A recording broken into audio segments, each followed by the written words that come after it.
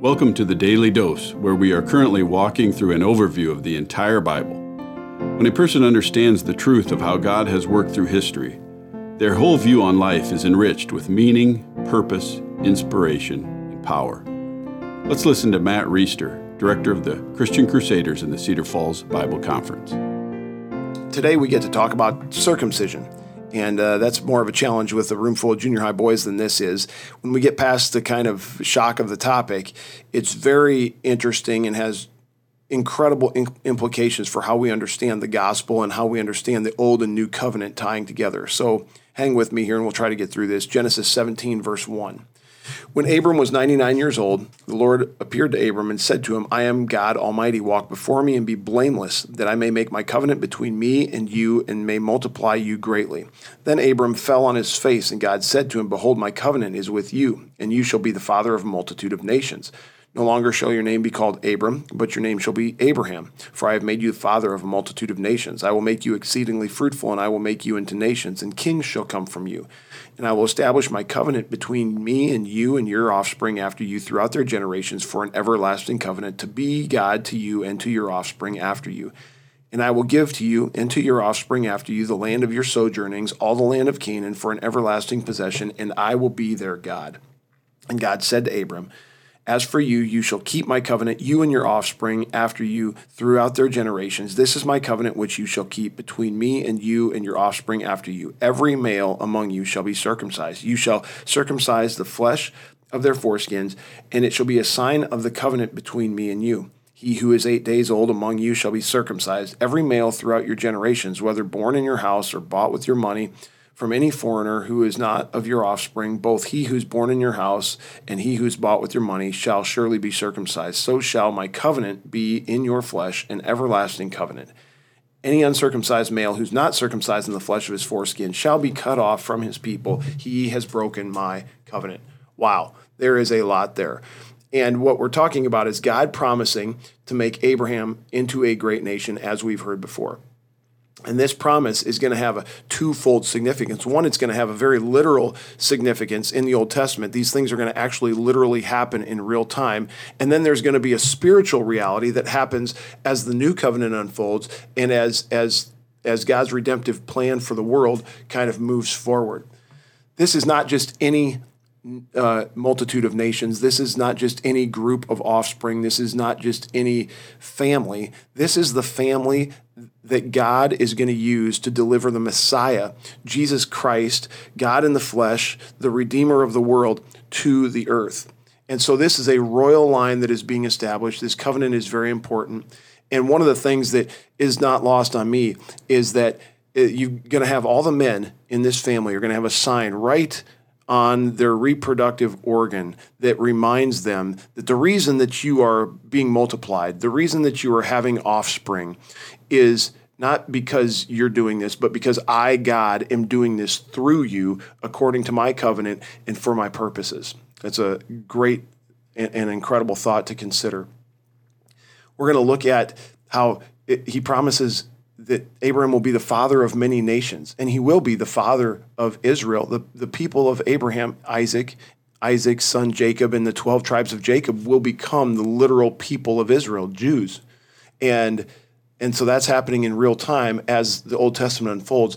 But later on, people who have faith in Christ from every tribe, tongue, and nation, the Bible promises there will be people from every tribe, tongue, and nation, every corner of the globe. There will be representatives who have heard the gospel and responded by faith in Christ, and they will be grafted into Abraham's family, into the family of the promise, as that is expanded to include not just Israelites, not just Abraham's literal biological descendants, but to include anybody outside of that family who puts their faith in Christ and is therefore adopted into the family.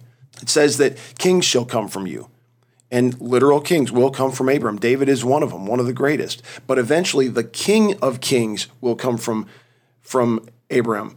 And this king will usher in a kingdom that is not of this world. It has nothing to do, but it is way beyond literal Israel in the Old Testament. says that he will give him and his family an everlasting possession, and he will. The land of Canaan will be theirs, just like the scriptures say. We'll see that unfold.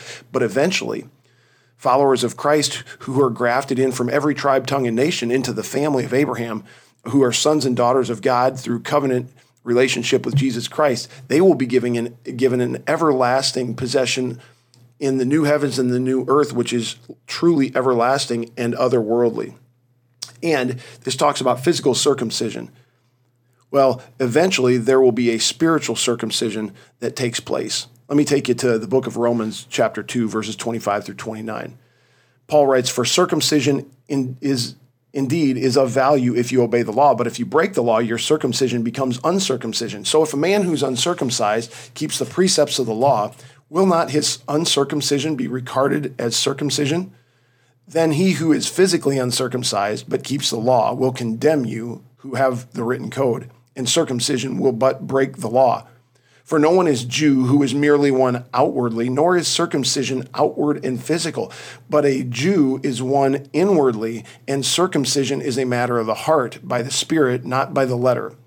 His praise is not from man, but from God." This is very deep, very complicated, but the essence of it is Abraham's covenant was dependent on Abraham and his family, his offspring, being blameless. And if they are blameless, then the sign of the covenant, circumcision, is effective. But if they are not blameless, then they have not kept the covenant, and their blamelessness basically becomes the same as they're not being circumcised. So we're going to see that the people of Israel cannot keep the covenant that's being established here. And so eventually God is going to send Christ, who's going to usher in a new covenant. And that new covenant is going to be one that's open to everybody, not just Jews. And it's going to be through faith in Christ, not through outward acts. And when somebody has faith in Christ, what Paul is saying is they have essentially had their heart circumcised. And so what God is interested eventually, after the Old Testament culminates and is revised and fulfilled and made into the new covenant, ultimately God is interested in the hearts of people being circumcised rather than them being physically circumcised. Wow. Lots there. I'm going to cut it off, and I'm going to put a couple links in the podcast. So if you want to study this more, you can do that. But it's incredible to see the gospel and the new covenant foreshadowed and basically the groundwork laid for it way back here. Let's pray. Heavenly Father, thank you for your word.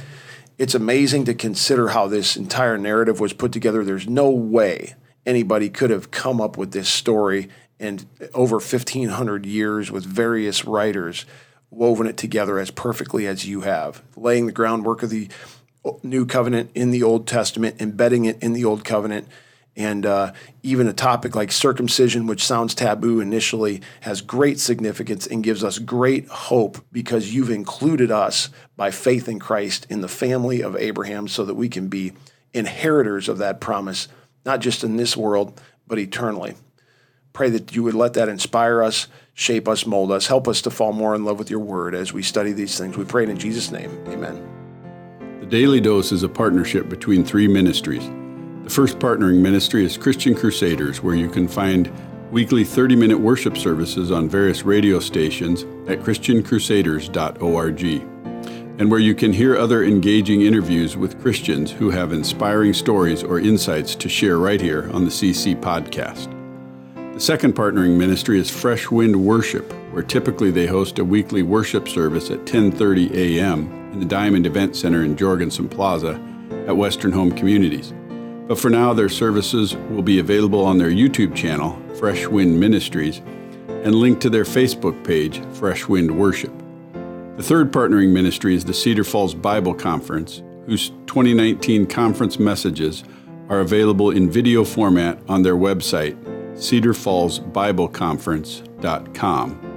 And don't forget to mark your calendar for this year's conference, the 99th annual, Saturday, July 25th through Saturday, August 1st.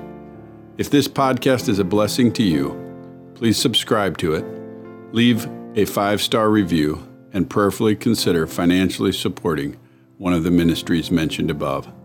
Thank you for listening, and may God richly bless you.